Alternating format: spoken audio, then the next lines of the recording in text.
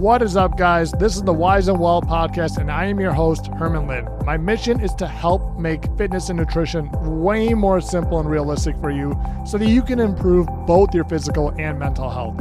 Each week, I interview a guest to bring you actionable insights that you can apply every day to build the healthiest and most fulfilling life. Let's go.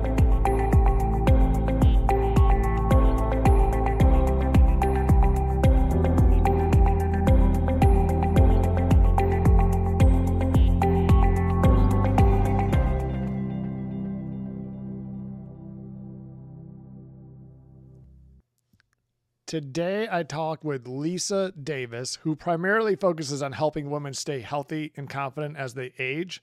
What we talked about today, though, really applies to pretty much anyone who works full-time, maybe has a family, wants to stay healthy, but feels like they just don't have the time to prioritize their health. We start by hearing Lisa's story and why she prioritizes her health, not for herself, but for the people around her. You'll hear about why consistency is more important than being optimal, how to track calories without losing your mind, and then a deep dive on the actual tactics and systems that Lisa uses to automate her healthy habits. Things like making a list of healthy grab-and-go items that she always has available, working out when you're short on time and still getting your workouts in, and also how to make meal prep just way easier and much more realistic. There's a lot of things that you're going to be able to take away from this episode that are just going to feel much more doable than the usual health advice and things that you can actually apply to your life. So I think you'll enjoy it a lot. Speaking of making healthy eating easy, I want to let you know that I'm extending my partnership with Fresh Chef go forward. So if you live in the Milwaukee or Madison area and you're looking for fresh cooked, healthy meals delivered right to your door, literally all you have to do is just heat them up. Oh, and by the way, they actually taste really good. Just to give you a glimpse of this week, they have a chili-loaded baked potato bowl, which sounds amazing, a sweet corn and tomato risotto, and then a lobster and shrimp salmon. Yeah, that's a roasted salmon topped with lobster shrimp sauce.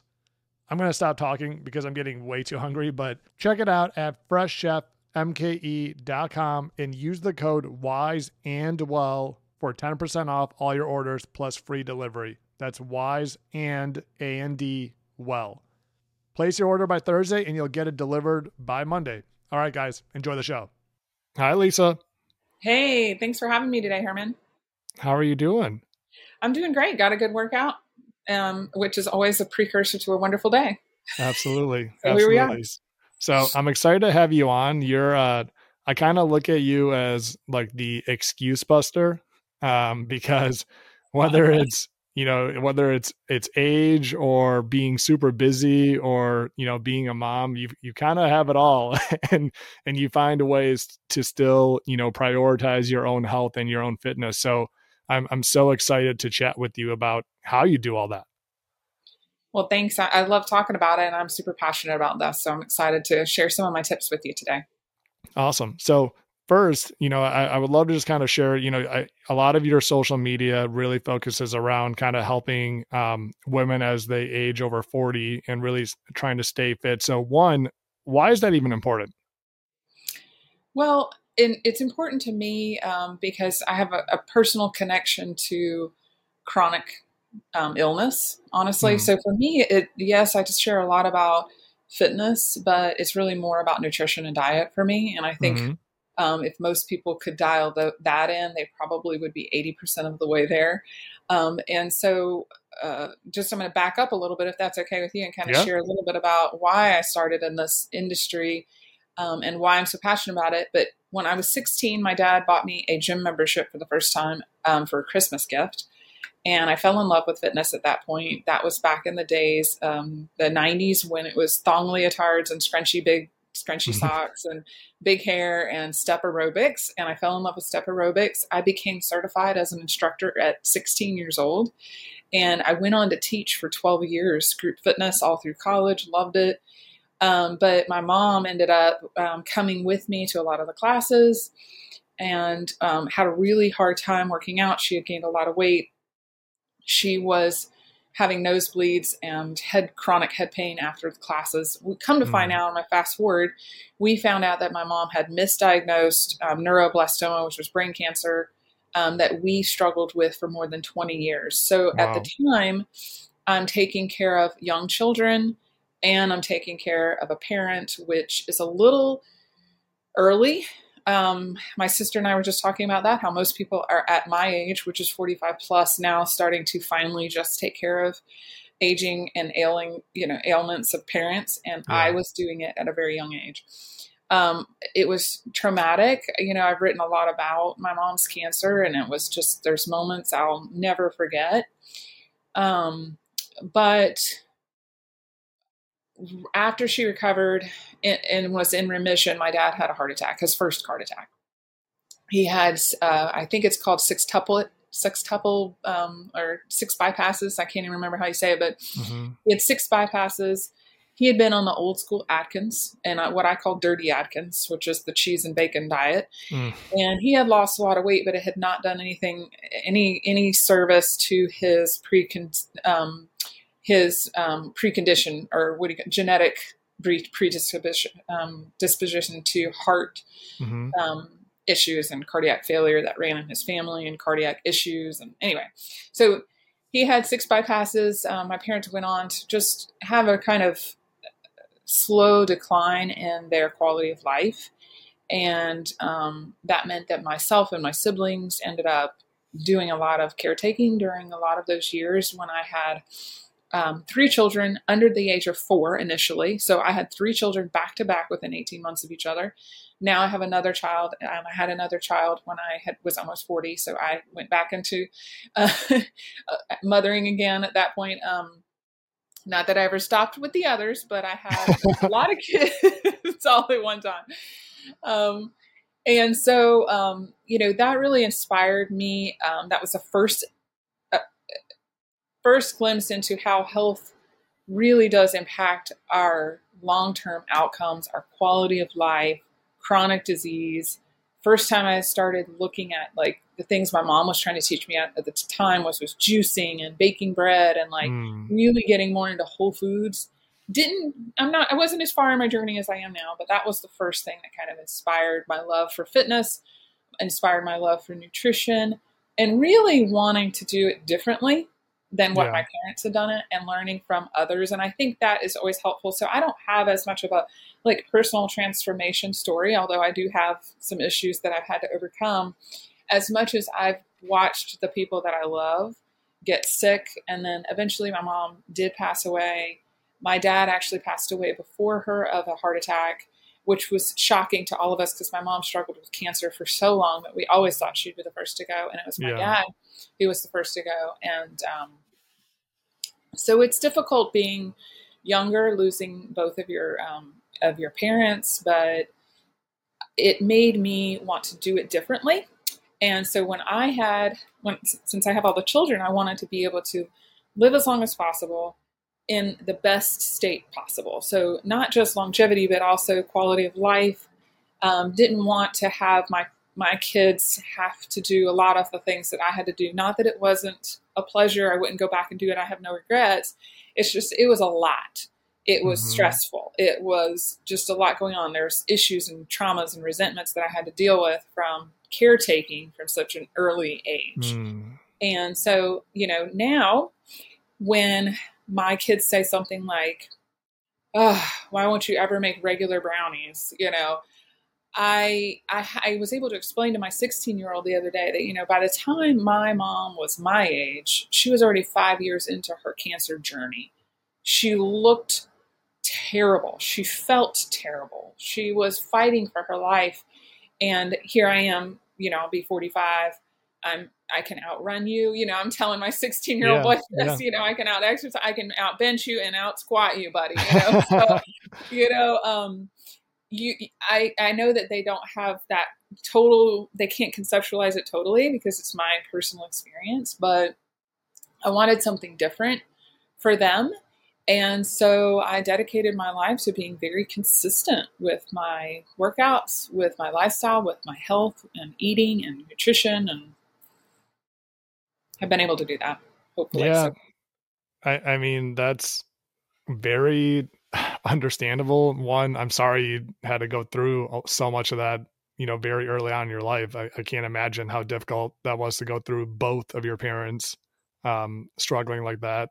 And I'm sure that shaped a lot of your viewpoints around nutrition and fitness. And I think it's so apparent that's what probably puts a perspective of, I think in general, a lot of people think, oh, as we age, it's just inevitable, right? I just start gaining weight, I start becoming less mobile, I lose muscle, and we almost feel like we don't have a choice, which is really weird. And I actually, like, in my head when I was younger, I thought that for a long time, until you realize, like, no, you just have to actually do something about it, right? And it doesn't have to be as intense or as crazy as what a lot of the information out there is. And I think that's why I resonate a lot with your content, is because you keep it, I mean, pretty simple. There's not a lot of things that you say you have to do. That is so true, and I have to say you do such a great job with your content too. Before I even address that, and that's why we connected, because I was sharing your content. I was like, oh my gosh, this guy's got it. This is it. And I still share it all the time. Like, I shared it this weekend. I was like, this is it. I mean, one post about just lifting weights and it's not monumental, but you're so right, and that's kind of why I honed in on my niche being 40 plus. Because there's a lot of people in the fitness and nutrition space, and there's a lot of information out there. And, but a lot of times the issue is, why can't people execute on it? Right. And why can't they adhere to whatever they have planned for themselves? And so that's where I feel like I kind of can help people, because it's, like you said, it's not monumental. It's just consistency. And I don't know if you ever listen to Mind Pump, but the guys on there will say, I love listening to them just talk to each other, but they'll say, a terrible workout plan done consistently is far more effective than a really great workout plan 100%. Done inconsistently. And so I try to really hammer home on that point, that it's just consistency. It's just little tiny things, and examples of what that might look like, because people think, oh my gosh, I've got to be either on or I'm off. And one of my favorite quotes is that all or nothing leads to nothing. Like, that's it. Like, you're either on or off. Well, really, you just need to keep your foot on the gas just slightly, and the car will keep rolling. Just don't take your foot off the gas. Yeah. I would say Mind Pump has shaped like 80% of the direction that I went with my fitness journey. I mean, the Resistance Revolution, Resistance Training Revolution that Sal DiStefano wrote, that was the book that kind of altered my whole viewpoint of fitness in general. So I've learned a lot from those guys, definitely. And if anyone has not heard, I would definitely highly recommend that podcast. They put out so much great free information for everybody. So 100% agree with that. And I think the consistency, it's so true. And I think that's the trap that so many people fall into. And I fell into this for a very long time, is that you start a new workout, and you believe in your head, like, all right, well, I got to do every day of this. And if I just do it 100%, then I'm going to get all these results. And the reality is like, if you miss a day, it really doesn't matter. What matters is, are you going to do this the next 20 years? And if you're going to do that, then you have to be okay with it not being 100% a lot of the times. And not even just a missed day, but sometimes you're going to go to the gym and it's going to be a shitty workout. That's right. That's okay. There's nothing wrong with that, but it's ultimately being consistent in doing things most of the time and settling for good enough is really going to get you way better results than trying to do something perfect for 4 weeks and then inevitably doing nothing for 2 months because of that. That's right. And that consistency is everything. And one of my favorite quotes is, I don't know if you've ever listened to Darren Hardy's podcast, but he's written a book called, what's it called? Oh crap, I can't remember the name of it. But anyway, he talks a lot about that like things done inconsistently and On a recent post I made this past weekend, it was about the little things too that we overcomplicate and think, oh my gosh, if I'm on the diet, like you just said, then I have to be Yeah. on it 100%. Instead, we have to look at every little thing that we do and just make decisions in the moment. Like, oh, that's what it brings me back to the quote. Okay, I know you can get back to this, but when we're eating out, instead of having the whole burger, just take off one bun or choose to have half the fries or, Hmm. choose your indulgences carefully. People overcomplicate that and think, oh, on vacation, I'm just going to go balls to the wall and eat whatever I want right now.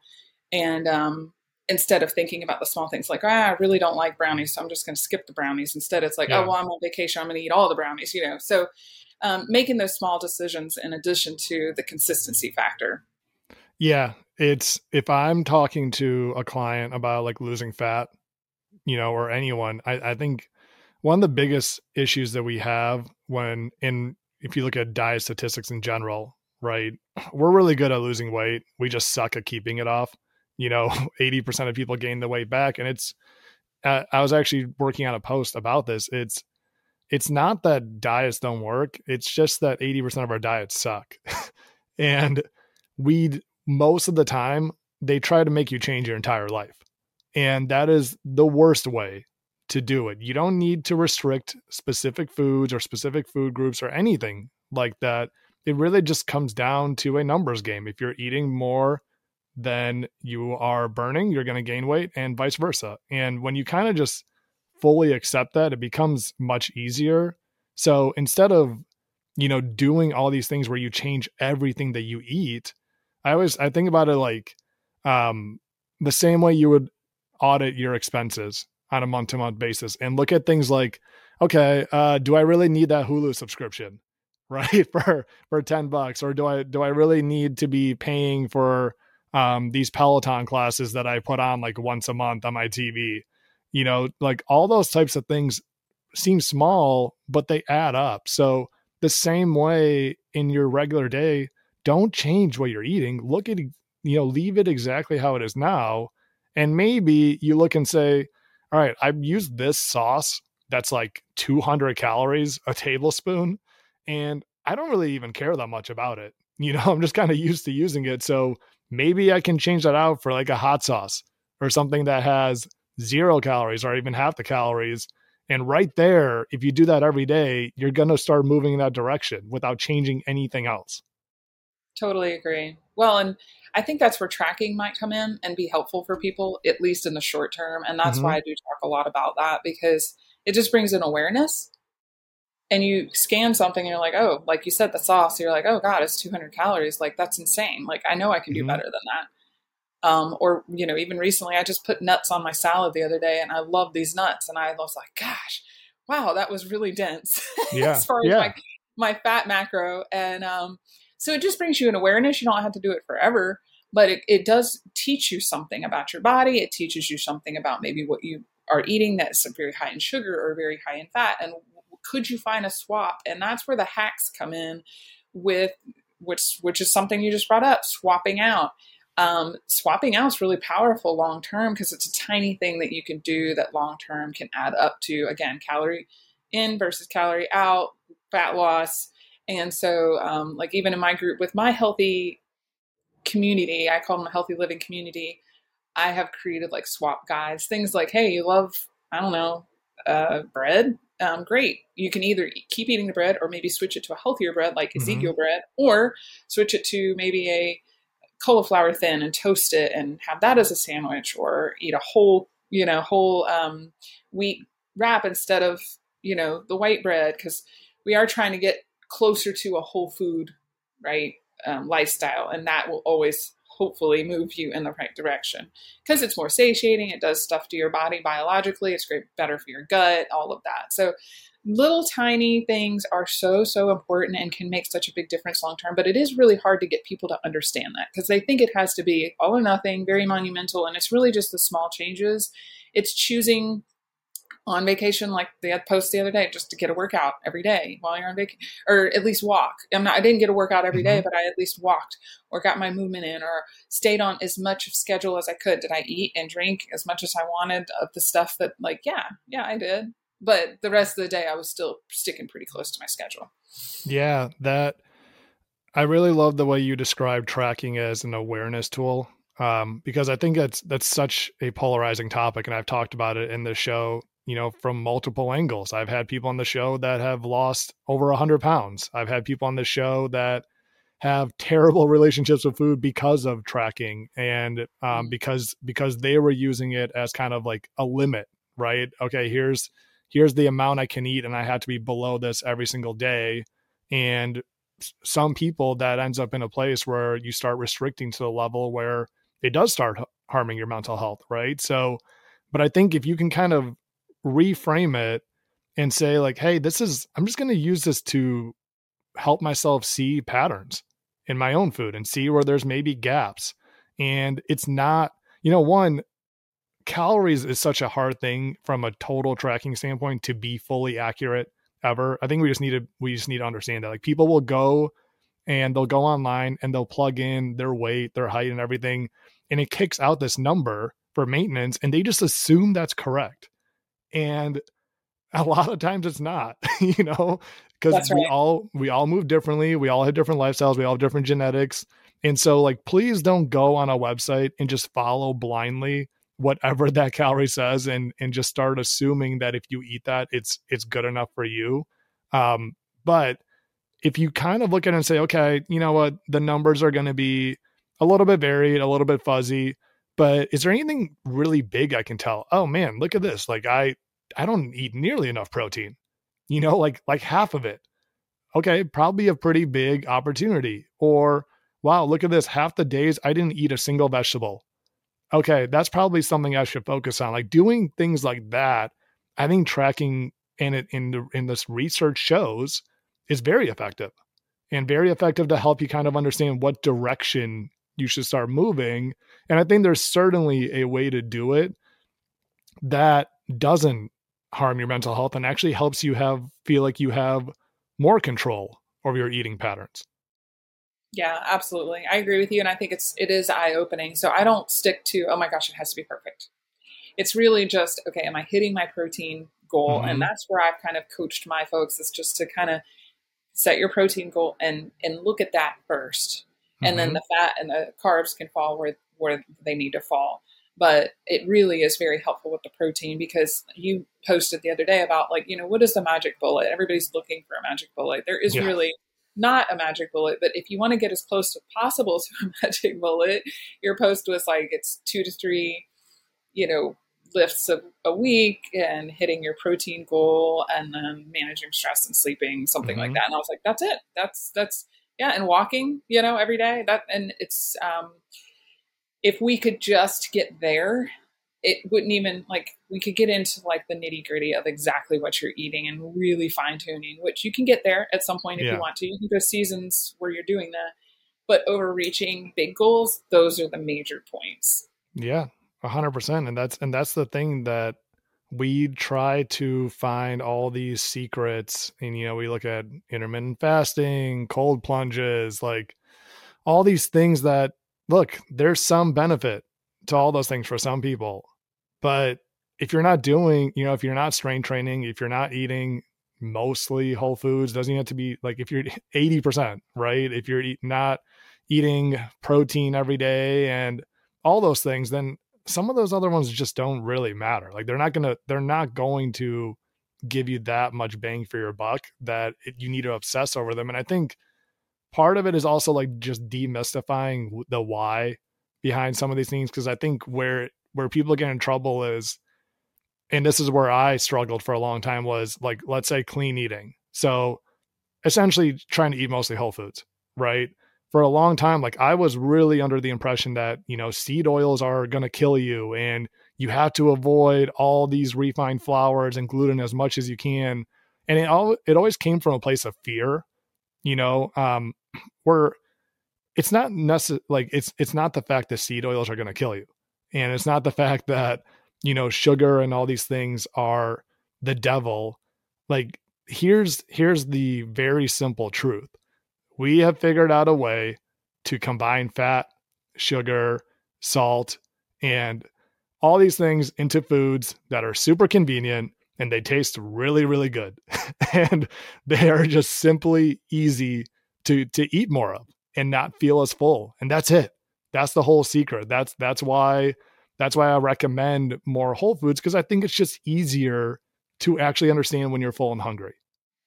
That is true, because it also, those highly palatable, what I call mouth porn foods, Yep. they have an effect on the brain that makes your brain want more. And they Mhm. also affect hormone and gut health. So I'm sort of in the middle, Armin. I mean, it's really tough because we have these bipolar sides when it comes to fitness and nutrition these days. I don't know if you've noticed this, where you've got like the holistic camp that thinks everything's going to kill you. Yep. And then you've got the bodybuilding sort of fitness world where it's like nothing's going to kill you, whatever you want, unless if it fits in your macros, then anything fits, right? Yeah. I really feel like the truth is very much somewhere in the middle. And so do I avoid seed oils? Yes, I do. Do I avoid highly palatable foods? Yes, I do. But if I'm on vacation and my kids are having a donut and I really want the donut, am I going to eat it? Yeah, but it's probably maybe twice a year that I do something like that. Yeah. And do I have any guilt and shame about it? Absolutely not. I move on. But I just feel like there is some benefit and truth to pretty much everything. Like you said, cold plunging is good for you. We know it. Sauna is good for you. We know that. Working out. But what are the major rocks, right? And that's what your point is. Like, what are the major rocks? The major rocks is whole foods, 80-20. Really, if we can achieve that, we are like way ahead. 80-20 is 80% on board, eating whole foods, which we can get into this like meal prepping and like what it takes, because we all know we need to eat healthy. We all know we need to eat more whole foods. We don't do it. Our problem right now is adherence and consistency, right? So how do we do it? Because we all have access to the same information more than ever before in our day and age. We know what we're supposed to be doing, but we just can't do it. I mean, when you look at our society, America is, we're fat and we're sick. And I know we're not even supposed to say the word fat anymore, but we are. We're, and Dr. Mark Hyman says what's making you sick is making you fat. What's making you fat is making you sick. Because there is a lot of correlation between disease and metabolic disease in our body and breeding that. So I'm in the middle on all of that. Yes, I listen to all of it. I do have a Diet Coke every once in a while. I don't think artificial sugars once in a while are going to kill you, but I see the benefit of all of it. But I always bring it back to, like you said, the big rock, which is whole foods. And how do we do that? And that's where I am really big on systems and meal prep, because I feel like that's where it actually happens. Like, great, you want to eat healthy. How are you going to do it? What's the plan? And one of my favorite books is James Clear's Atomic Habits, where he says, goals are great, but we don't rise to the level of our goals. We fall to the level of our systems. And so you can have a lofty goal of losing weight, losing fat, whatever, eating right this year. Well, how's that going to work logistically? I mean, we're busy. Like, I've got 4 kids, and I've got the 2 businesses and a husband who travels and so much going on. Well, you have to look at the calendar and go, these are the big rocks. They're on my schedule. They're in my calendar, and I'm not going to negotiate with it. So for instance, workouts, if lifting is important to you and getting your workouts, you can't just hope that you're going to have the time. You have to schedule it, get it done. And usually the earlier, the better, because the further along you go in your day, the more excuses and negotiating you make up in your mind. With nutrition, that is the meal prepping and the planning. And for us, that's a big strength of mine that I feel like I hopefully help people to be inspired to, which is like, you have to actually buy in bulk, defrost the meat. Here's how you do it. It doesn't have to be complicated. It can be really simple. Yeah. So I want to dive into systems and spend a lot of time there, because I know that's where a lot of your magic comes from. So just to kind of close the loop on the last one, and that's, when we talk about being in the middle, I think, that's one that I'm like, I would happily agree to disagree or agree to agree. And wherever we fall, we fall. Because I think we're kind of talking about similar things. And I think I totally agree that it's like, there seems to be very split sides on this one. I think that ultimately is like we're kind of just arguing about what the actual dose of the poison is, you know, because I think where I don't like is where influencers or people who, you know, are experts or whatever use the terms like you have to completely eliminate or this is going to kill you, you know, because I think when they say those things, it puts a fear in your head that like you can never touch these things. Where, you know, I think on the other side, like someone like Elaine Norden will say, yeah, but it ultimately just comes down to the dose, you know, like apples will kill you if you eat too many of them because there's cyanide in them. Right. So it's, I don't think there's anything wrong with avoiding those as long as you're like, hey, I'm just going to choose not to do this. And it doesn't really affect me. Right. So I think ultimately though, it's just, if you look at the total diet of Americans, we're eating like 70% ultra Right. processed foods. Like it's Right. kind of, You got to it's kind flip of it. wild. You Right. got to flip it. We got to flip that number and all that other stuff. I think will kind of work itself out. But it's, you know, I think a lot of people in this space were arguing about some of those things where it's like, you know, I've said this before, like we don't really need to argue about the glycemic index of white potatoes versus sweet potatoes. We just need people to eat less French fries overall. Right. That And is so true. so that's the thing is like, it's something that I think whatever we feel the right dose is, whatever. I think there's the big rocks that we agree on. Like those are the things that we need to focus on for sure. So you are so right that the biggest problem is how do you actually do that? Right. And there's a lot of people who talk about, hey, just do this. And I think the most unfortunate thing is a lot of people don't really have empathy for what most people's lives look like. You know, a lot of people have been in the fitness space forever.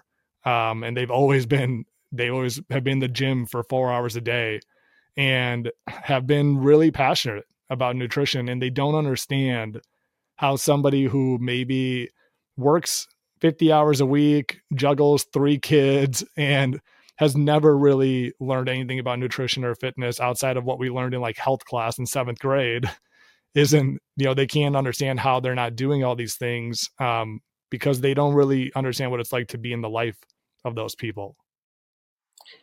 That is true. And I guess that's where a lot of what comes to mind for me is automation, you know, Mm-hmm. especially when you're that busy. So we don't even have to talk about cooking and recipes.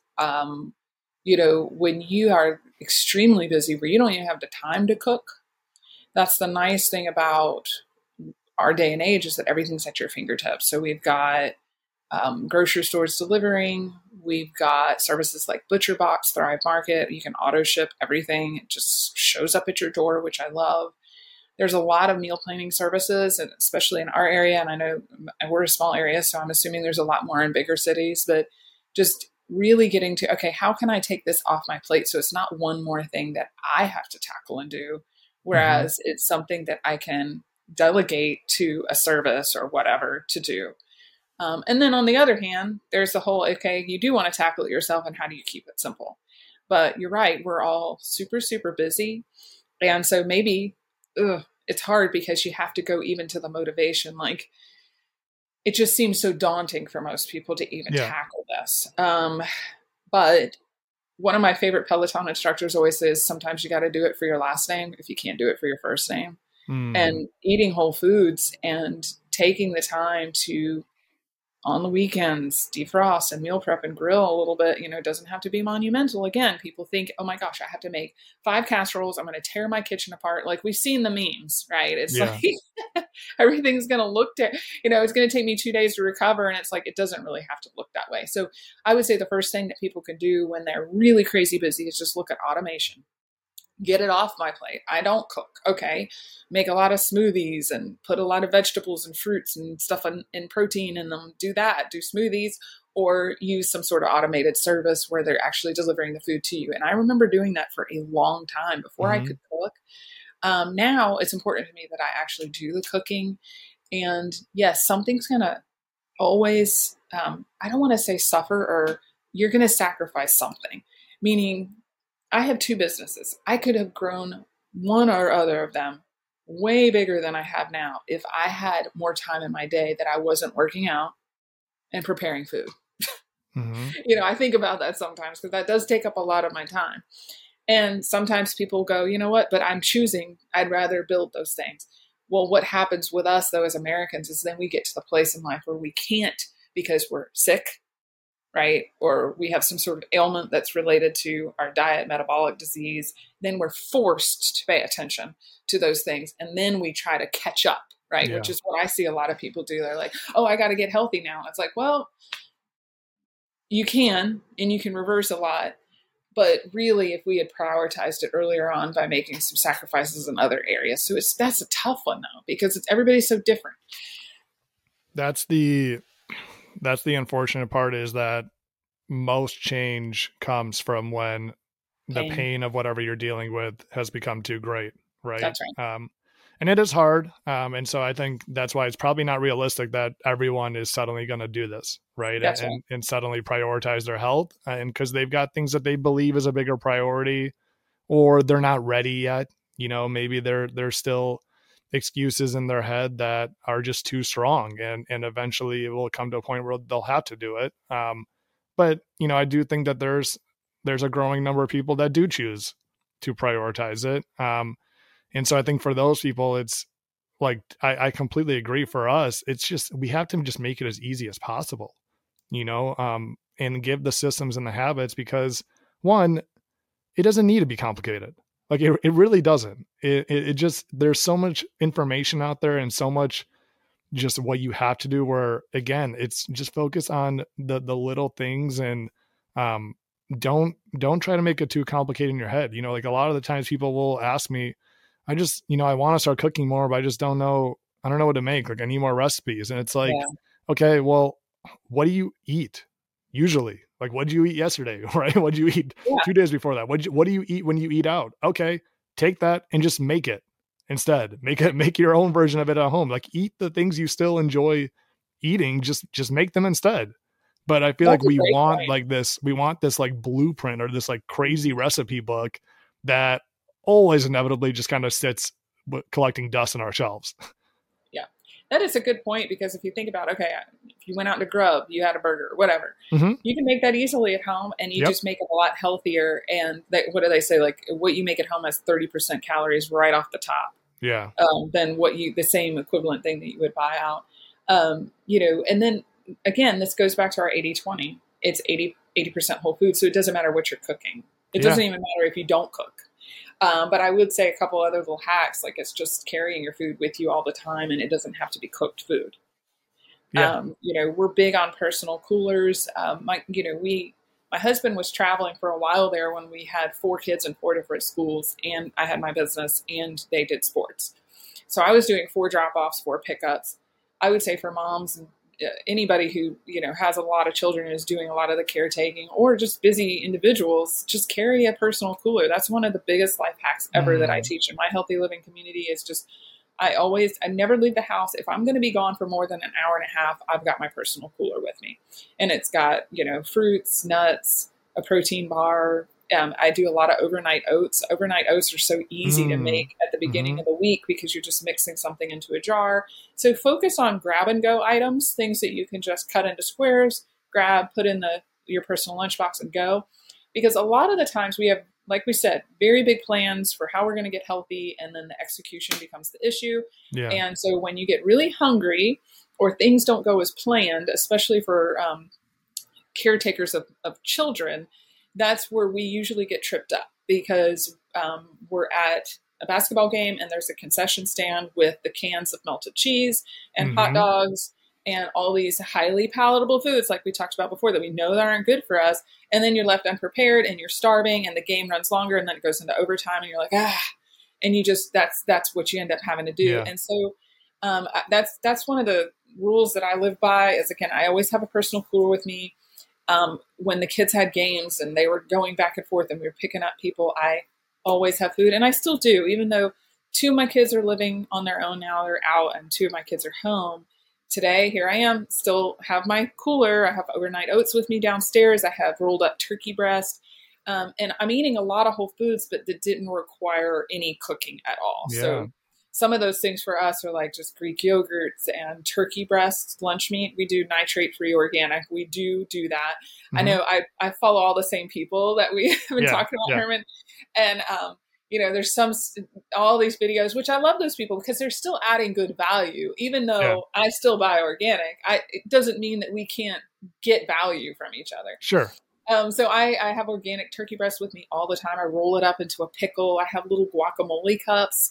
I carry little hummus cups. All of that stuff is just grab and go, easy to purchase at like Costco or Sam's, and you don't have to cook anything.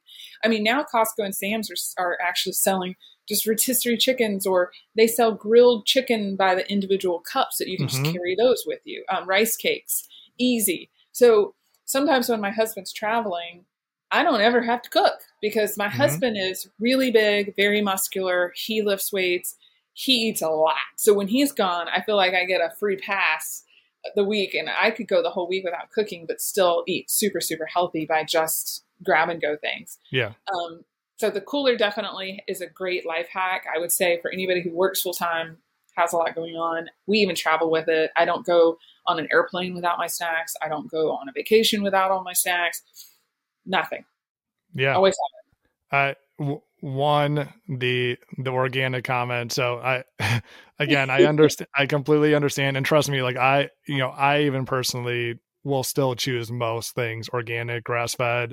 Some of that probably comes from my days where I was obsessed with clean eating, but also I just think it's, there's nothing wrong with choosing to do some of that. Even if you look at the evidence and understand like, hey, there's nothing that says that organic is naturally healthier, but I'm just going to choose to do this because I think it's important for myself, and it's okay if other people don't, because I think that's more the issue is when people will say, oh, well, this beef isn't organic, so I'm not going to eat this meat, right. Because and I don't do that. I'm sure you don't either. Like we both eat out. Like I'm going to eat non-organic. Yeah. Or people they can't afford organic, right? Then they're like, oh, exactly. Well, I shouldn't eat vegetables and I shouldn't eat this meat. It's like, no, that's still probably going to be better. Right. So I think that's where it comes from that piece. But I love that cooler tip. That's like you're like a walking healthy ice cream truck, essentially. Yeah. And that's because it's so true that the biggest times to get in trouble is when we just don't have anything available, so like if you just kind of get into a habit, and that sounds like a very, very easy one where you're just constantly restocking this thing, and the kids just kind of know it's always there, and it's just it's almost like you said, it's automatic. It's something that is just always there. And it's so hard, Herman, when you're at a Chick-fil-A and it smells so good. Right? Okay. So, because I have teenagers and they don't eat like I do. They drive, they have to make their own money. And yes, they eat Chick-fil-A and Wendy's. And I am in those pickup lines. I am in the Zaxby's line probably at least twice a week. Yeah. And I have to smell the chicken fingers. Well, guess what? I get to reach for something that feels very satisfying in that moment. Emergency food. I even carry dark chocolate with me, or a dark chocolate covered almond. So if something's really calling my name, like they've got Oreos and my kids are like engorging Oreos, I have something to pull from. So it's really tough, not just when it's unprepared, but when you are faced with temptation where you're like, God, this smells so good, and I'm a little hungry. You just reach for your cooler.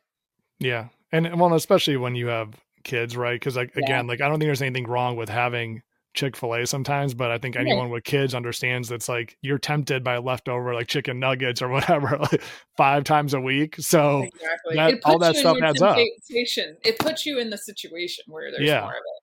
Yeah. Because you might, like I said, there is nothing wrong with it. Like you said, I could eat Chick-fil-A once in a while if I want to. I would have no problem with it. No shame around it. But I'm in the line 3 times a week. Yeah. That's a little excessive. Yeah. So that helps a lot.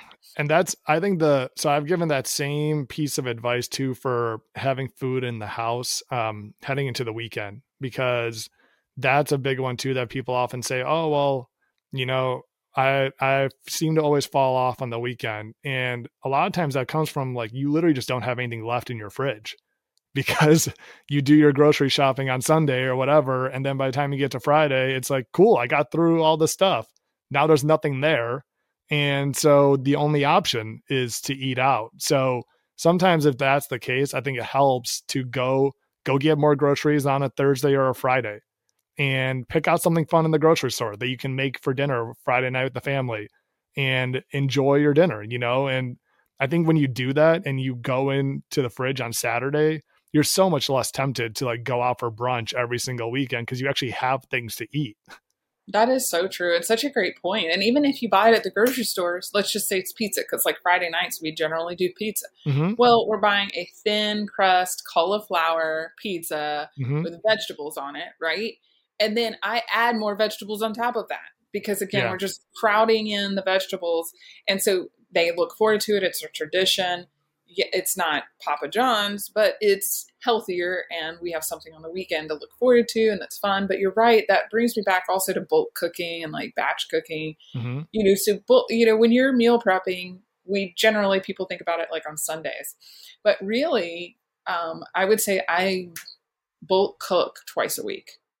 So your tip about going to the grocery store again on Thursday and Friday is so appropriate, because you're right. Mm-hmm. We run into where we don't have food on the weekends. Well, Wednesday or Thursday, do another bulk cook, which is basically cooking a couple things at one time, cooking more than what you need. Or like this week, I cooked a frittata, which frittatas, guys, are like the easiest thing to prep ever. And you can put it on repeat, and you can throw anything that you got in your refrigerator into it. So we had a frittata this weekend that we ate through the whole weekend because I prepped it on Thursday. And then there was one other thing I prepped on Thursday. We ate flawlessly through the weekend just because I had bulk cooked on Wednesday or Thursday. So I don't think it always has to be like Sunday meal prep day or monumental or even complicated. These are really simple recipes you throw together. And just want to also add that a lot of this is on repeat. The healthiest people I know are eating a lot of the same things, just seasoned differently, compiled differently. If I can get into kind of some of the things I make generally like every week, it's like grilled chicken. Well, you can season it differently. You can put it in 1,000 different things in 1,000 different ways. You can do Mexican bowls, or you can do salads. You can do wraps with it. We'll make cold salads, throw the chicken in there. The other night, I prepped a soup, and the soup was at its end. Like, we have gotten to the bottom of it. Well, I still had grilled chicken, diced up the grilled chicken, threw it in the soup. If you have grilled chicken, you can make anything. I mean, on the fly. You can do buffalo wraps. I mean, and so just grilled chicken every single week, grilled chicken. The other thing we do every single week is we make a healthy type of carb. We'll do brown rice, or we'll do quinoa, lots of quinoa. And then we do boiled potatoes. We do a lot of that, and then we refrigerate it all so it cools down completely. And then we use it throughout the week in lots of different ways. If it's already ready, it's easy to throw into a recipe. So you're not necessarily having to prep all your meals on Sunday. You're bulk cooking. So you're actually making parts of the meal at one time, and then you're throwing them into the meals throughout the week. And again, it's super simple. And then the last thing I would say is, always having beef patties. Like, we have beef patties on the fly, like constantly. So last night I didn't have a meal prepared. So I just threw some beef patties in the air fryer, and we had cauliflower thins, which I love cauliflower thins, because you can toast them till they're really crispy, and it reduces the amount of white bread. Because I don't eat we eat carbs. We're not anti-carb, but it just brings me into my macro range. So we love that. And then all the fixins. I mean, it is the best cheeseburger ever. The other thing we keep in stock a lot for the weekends, like you were talking about, weekends is where people fall apart, is just frozen sweet potato fries, from Trader Joe's, or the ones from Costco, and just throwing that in the air fryer and then having a salad with it. So I'm not doing a ton of anything, like I said, complicated. It's just bulk cooking all of it so that it's ready to be pulled into a meal at one time. Yeah, the whole time you were talking, I was like shaking my head. Like, those are such amazing tips. And what I do so much of that without even like really realizing it. Cause like meal prepping in general, I think almost gets a bad rep because the way it's been presented to so many people is this giant thing where you take 4 hours of your Sunday to make all your food for the week. And that might work for some people. I hate that. Like, it would drive me nuts. Cause one, I like my Sunday. I don't want to spend the whole afternoon doing that. And two, I don't want all this stuff sitting in my fridge cooked until Friday. Like, I do the same exact thing where I say, okay, I always have a rotating, I have some kind of chicken, I've got some kind of beef, I've got some kind of pork, some kind of fish, and I just, we'll change the cut or the type of fish or whatever weekly. And then we'll always have, rice, potatoes, probably some kind of quinoa, or I'll have some brown rice noodles in the cupboard always ready to go, and then just a mix of different veggies. And some of that will be, maybe we'll have some broccoli, maybe it'll just be a bag of lettuce and some cucumbers or tomato or whatever it is. And whenever you make something, you just make more of it than you need, and now you always have something in the fridge that can overlap with something else, so like that's one of the things when people ask, okay, well, and I think this was a mind pump tip. Adam will always say, okay, well, if you don't, people always say, how do I get more protein for breakfast?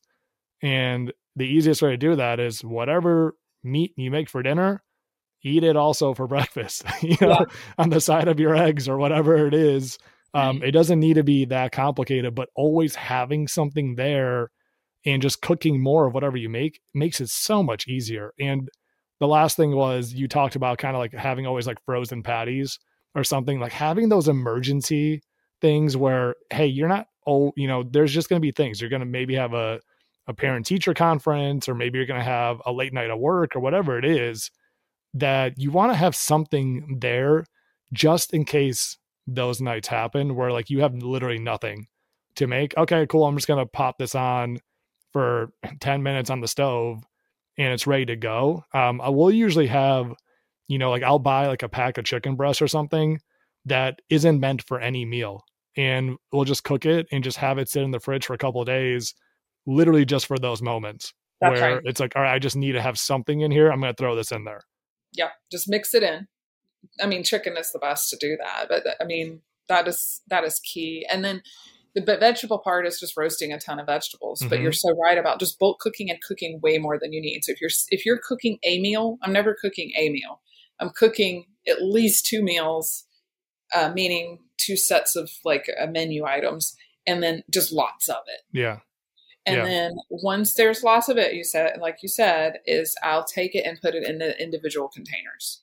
So the meal prep containers actually are the leftover containers that are prepped into separate meals. Yep. So tonight I'm making chickpea noodles with like a really great, like healthy red sauce and roasted vegetables. Well, that'll all go into those meal prep containers. That'll last another couple of days. So you don't always have to do this on Sunday, like you said, because I think it really has gotten a bad rap about, oh my gosh, this is what it's going to take. That's too much. Well, then separate it out. It only should take a few minutes. Like tonight, I'll probably prep overnight oats. Overnight oats literally take like 5 minutes. Just pour it into the jars, shake it up and put it in the fridge. So easy. It's like my favorite breakfast. Oh my gosh. Same thing. I had it this morning. Well, and the cool thing is now, I mean, I've gotten to the point where I'll buy the protein shakes that are pre-made, put the half a cup of oatmeal or oats in the jar, and then pour the pre-made protein in, shake it up. And that's delicious with chia seeds. And then it tastes like chocolate pudding. Tastes like chocolate pudding the next day. So lots of easy ways, but definitely frittatas are a big one. And then you can cut them into pieces, and those can be grab and go. That way you're always filling that little cooler, always filling your little cooler. Always, and then, protein bars if you have to have them. But the other thing that I was going to mention that we do a lot is just smoothies. I do a lot of smoothies because it's a really easy grab and go, but you can throw a lot of stuff into it. I think so many times people think a shake, and I do a lot of education on the difference between a shake. A shake is a filler, like, right, okay, I got to have some protein right now. I'm going to fill in my protein macro. A smoothie is like protein, but like vegetables and avocados and greens. And so, yes, I am big on health and wellness, but I'm also, obviously a professional makeup artist. Skin is hugely important to me, and keeping it healthy. And so eating a lot of greens is a big part of that. We go through a shit ton of greens, and the way that we do it is just by throwing it into the blender and blending it down. You can't taste it. It's really great for your gut, and it's really great for your skin. Chia seeds and flax and avocado, and then you can actually open up any other supplements that you've got, the capsules, and pour them into your smoothie, and you cannot taste them. So if you take a lot of supplements, it's a great way to just open the capsule, pour it in, blend it down. And so I do that at least once a day, is just have a really great, healthy, nutrient dense smoothie. Yeah, the greens, for anyone that's like, I hate vegetables, or I can never get them in, put them in a smoothie, or put them in anything that you cook. Just put a bunch of leafy greens, take 2 handfuls, and let them just cook down. You'll barely even notice it, and you'll still get plenty of the nutrients from it. I just think that's, again, you don't need to overcomplicate it. I'm working with someone right now, and he didn't really eat a ton of veggies before. And I was like, well, what's one that you just actually really, really enjoy eating? Carrots. Cool. We're going to have a handful of carrots every meal. Like just eat 10 of them, and that's it. And we'll move on to more diversity and things like that later on, but let's not overcomplicate it. Pick something that you like. Worst case for me, it's like, if I'm not making broccoli or something, I'll just cut up some cucumber as I'm cooking dinner and just eat it as we kind of go, and just keep it as super simple as possible. That's right. Super simple. I guess we've hammered home that point, hopefully. Yeah. Keep it simple, sister. How about just overall fitness and training and working out? For people who are listening are like, I don't have time to commit to strength training and doing a 3 or 4 day split, and I feel like I never have the same time to go into the gym. Like, how do you stay consistent with that? Well, I do 3 full body, so I don't do a split of any type of body group. Mm-hmm. And I found that has worked really well. And again, listening to Mind Pump helps me with a lot of that. Yeah. Like, okay, I don't have to split it up all the time. I'm doing way better just getting 3. But I will say, for women, especially my age, they tend to lean towards the classes where they're doing a lot of high rep, low weight. Yep. Even in the weight room, just doing the same movements over and over again. And I've lifted weights for quite some time, but when I really started to see the best results is when I went to actually working out less, mm-hmm. right? But lifting heavier. Yeah. And that is one thing I'm having to really push that point on a lot of women. They're like, oh, I work out or I lift weights. And I'm like, are you under the bar? No, yeah. They're not. They're just on a machine. They're like, I go through the circuit. And I'm like, but you're not really pushing. You're not really sweating. You're not gritting your teeth. That's not considered progressive overload. And so really teaching and helping women to be inspired to really get under the bars and lift really heavy. And I prioritize it, meaning, I do some very high powered people in our area as far as my clientele. And if they call and they need me during a workout that I already have scheduled, I say, I'm sorry, I'm booked. I keep mm-hmm. promises to myself, and you don't have to feel bad about that. And a lot of women do feel bad about that, especially. We struggle more with that mom guilt. Oh, my kid left us lunch. Well, I'm like, I'm at the point, maybe because I've had 4 kids and been a mom for 20 years. I'm like, well, sorry, mm-hmm. I'm at the gym. So, oh, well, there's occasions where I'm going to help them. But most of the time they know mom's not going to mess with her gym schedule. So keeping that promise to yourself, set it, don't move it. That's my piece of advice. I would just have it on your calendar, get it over early in the day, even if it means you have to get up really earlier than you want to. Then just walking. I come from an era of heavy cardio, lots of HIIT, and I used to feel like if I didn't throw up or feel like I was going to throw up in the workout, then it wasn't worth my while. And I really learned that for fat burning, just walking and getting my steps in addition to my progressive overload lifting, has meant my body has changed significantly. I feel so much better. We want that toned body that we see, but we don't realize it's coming from getting on the weight floor and not in the classes doing the high rep, low weight, like 5-pound dumbbells. You're not going to get bulky. You're going to get slim. You're going to look amazing in a bathing suit. You're going to feel your best. I am my heaviest I've ever been right now. 10 years ago, that would have freaked me the fuck out. I'm like, oh, well, I'm heavy, but I'm also 12.5% body fat with abs showing through. Like, I'd way rather have that, and my metabolism is revved. That's the other thing, like lifting weights. It's great for your bones. It's great for, to build muscle, because they say you're going to just age, like you said at the beginning, and this is inevitable. And, that's it. It's downhill from here. And I'm like, fuck that. I'm going in the opposite direction. Like, I'm trying to age in reverse, and I want to build muscle. And when you do that, this is the other thing I'd love for women to realize, especially, is that you can eat more. I eat all day long. I feel like all I do is eat. My siblings make fun of me because I'm like always starving. And it's because muscle is metabolically very hungry. It wants the calories to feed it. And so I'm able to eat a lot more. And so I would love to see people really realize that they can actually rev their metabolism by lifting heavy, and they don't have to restrict themselves to very low calories. So that's why I love your content, because you're always sharing that same, like, lift heavy, walk, drink water, sleep, manage stress. Boom. There you go. Those are the big rocks. And then all the other little things, like exactly what you're eating, fine tuning, all of that can come later in the journey. 100%. I mean, there's so much gold in what you just said. I'm just going to try to summarize it and make sure we get the big points. But one, full body. I'm definitely a big proponent of that, especially if you're a busy person. And the biggest reason is because, people will look and say, oh, well, for the most optimal results, you need a 4-day upper lower split and do all this volume. And the reality is, if you miss half of those workouts every week and you literally neglect an entire muscle group every week, it doesn't matter. So if you do 2 to 3 full body workouts and you're hitting them every single week, and even if you miss one, you still hit the full body, then that's awesome. That's right. and you're going to make way more progress doing that. So I'm totally on board with that strategy. I think the second piece, and that's the hardest one that I find with women too, is just lifting heavy enough, and I think it's coming from a place because we're so used to those circuit training classes, right? And moving all the time and doing a ton of reps all the time and just being drenched in sweat and looking at the number of calories we burn on our watches. But that's not how you build muscle effectively.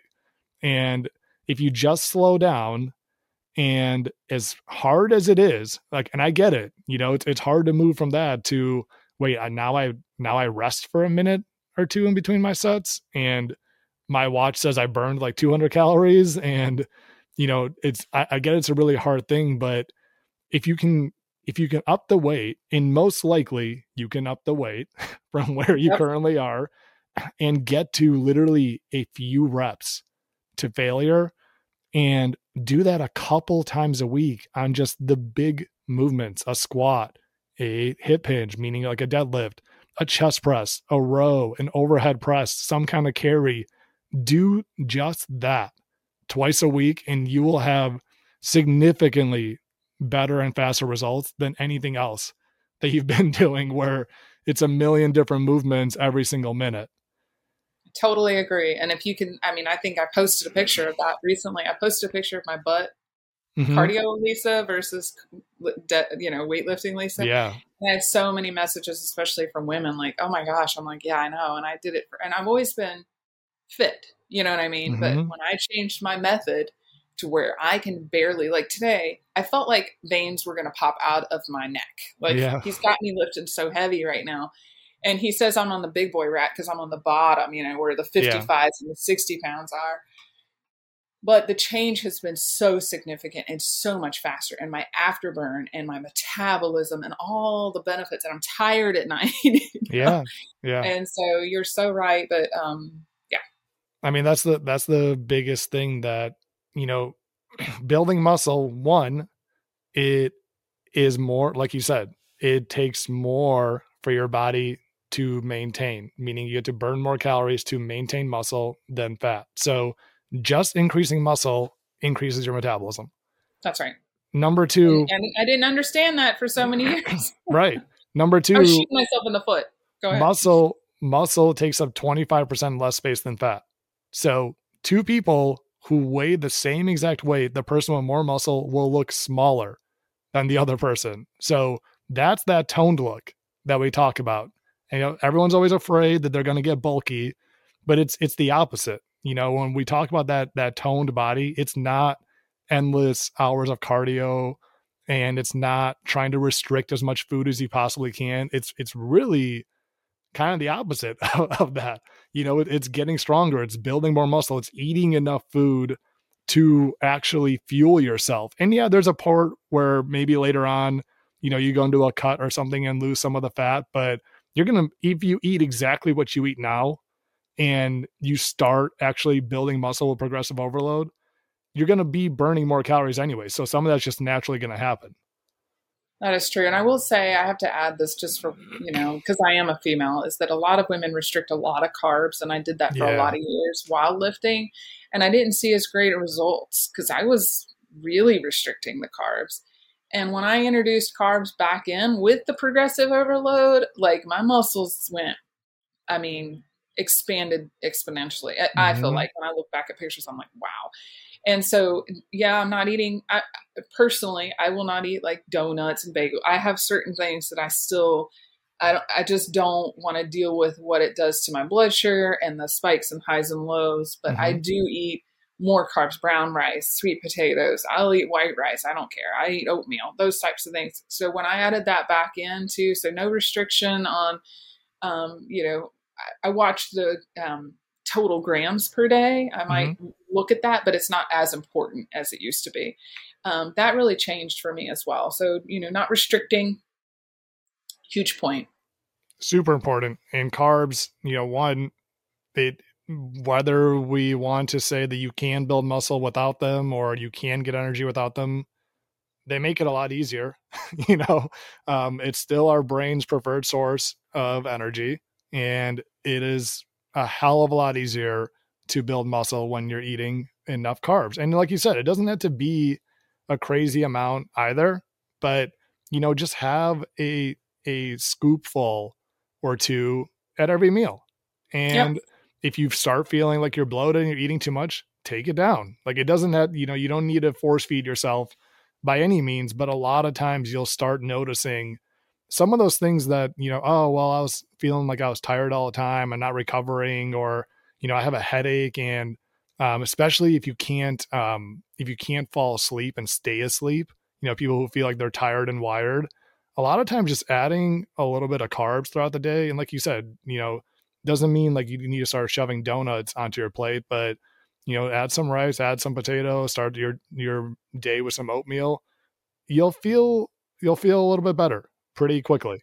And it fuels the workouts. You feel stronger. And, it does help actually the protein synthesis to happen in the muscle. You have to have carbs to have it happen. And I didn't realize I was really cutting myself off at the knees that I wasn't eating as much and as many carbs as I probably should have. But I do fall again in that middle camp where I don't eat everything just because it fits in my macros. Candy and Reese's can fit in my macros, but I still don't do that because I don't want what it does to my body and how it makes me feel and what it does to my gut. So I am big on the gut health factor as well. But but hopefully women know that they can still build muscle after the age of 40, and you can do a lot to age in reverse. I know Dr. Mark Hyman just came out with a new book on aging and longevity, and I can't wait to read it. But I heard a podcast from him this week, and he said, a lot of people will start working out because they want to look great, but they do it because they feel great, right? And they love what they see and they feel amazing. And halfway through the workout, you get that rush. But also when you look good, that is indicative of your metabolic health too. He was kind of talking about how like people who look younger are actually usually biologically and metabolically younger. Like there is a correlation. And so there's nothing wrong with chasing both. And I hope that people get that from my Instagram, because I do a lot of like, makeup, and because that's what I do, makeup, image tips, how to look younger, but fitness and nutrition are a huge, huge part of that. That's why I can't neglect that. People always want to like hone in on your niche. And I'm like, but my niche is so many things. Yeah. But that's what makes you unique. And I think that's probably a great closing note in general, is that, there's nothing wrong with wanting to look young and wanting to look good and toned and strong. Like, I don't think there's anything wrong with that. And I think ultimately it just comes down to, you also want to feel like that. Right. Exactly. So if you're doing things that all you're doing is chasing a weight goal and getting down to levels where it's not sustainable and your mental health is terrible, probably not a great idea. Right. But if you're doing the things that, hey, this makes me feel strong and look strong, and I have confidence when I look in the mirror, and also I have tons of energy throughout my day, that's a really good place to be. So I 100% agree. It's ultimately you just want to find a place where you can really achieve both, and it's totally possible. It totally is. And hopefully that's, kind of what we're setting that example. That's what our goal is, right? Is to inspire that. But in closing, I was thinking back, I forgot the quote, the Darren Hardy quote I was thinking of was, success is found in the moment to moment decisions that in themselves make no visible difference whatsoever, but the accumulating compounding effect is profound. I think that really sums up how I've tried to approach health and wellness and fitness and everything, is that sometimes we underplay or undervalue the little baby things, the little tiny things, the one bun, the extra fries, the extra dessert, and we go, it's okay right now because I've already ruined the day. And I call that getting a case of the fuckets, I kind of, I screwed up today, so might as well screw up tonight. Yeah. I screwed up yesterday, so might as well screw up the week. Or it's the holiday, so might as well just throw caution to the wind for the holiday. When really the healthiest people among us, those who are able to really stick to it long term, which is what we want a lifestyle. They don't just get a case of the fuckets. They really do focus on the little things over time. And we downplay the significance of that, but there is a lot of truth to that. That's where the power is. That's where the huge changes come, is those little tiny baby decisions you make to meal prep one thing today, walk one more time today, and split it up. Again, like even walking, yes, I walk every day, but I split it up. I walk once in the morning, and then maybe after lunch, I'll take a quick walk around the block, or when my kids are going over at school, or I'm waiting in a pickup line, or whatever, I'll get out of my car and actually walk. The other day, I was watching one of my kids do, jujitsu, and they have treadmills there. And no parents I ever see get on a treadmill, ever. Yeah. And I got on the treadmill for the full hour, and I walked 40 minutes uphill. And one of the moms looked at me, she goes, it's never occurred to me to get on that treadmill. And I was like, oh my gosh, that's how we are. But that's a little piece of time I could have been sitting on my phone or scrolling or whatever, but I got to watch him play jujitsu or practice and be on the treadmill at the same time. So look for opportunities where you can throw in just a little something, because the little somethings are what add up to a big fucking something. You know what I mean? Down the road. So I love that. Had to remember that quote. Had to throw that quote in there. Perfect. I think we end on that. Awesome. Good to talk with you today. You too, Lisa. Thank you so much. And it's just so wonderful to have somebody on that. Again, I think you just show that it is possible, no matter how crazy your lifestyle is or how busy you are, or, if you're getting older. None of those things really matter as much as you probably think they do in your head. And you just got to keep it simple and just automate systems and really focus on how do you make it work within your own life. So I appreciate you being a shining example of that. Thank you so much, Herman. Hopefully we've inspired so many today. 100%. Thanks for having me. All right. Bye, guys. All right, guys. Hopefully you enjoyed that one. And honestly, I really just wish that it just makes your life a little bit easier, because I think at the end of the day, that's the most important thing with health is how do you make it as simple as possible. So if you're enjoying the show, make sure to leave a great review and subscribe for future episodes. All right. See you guys.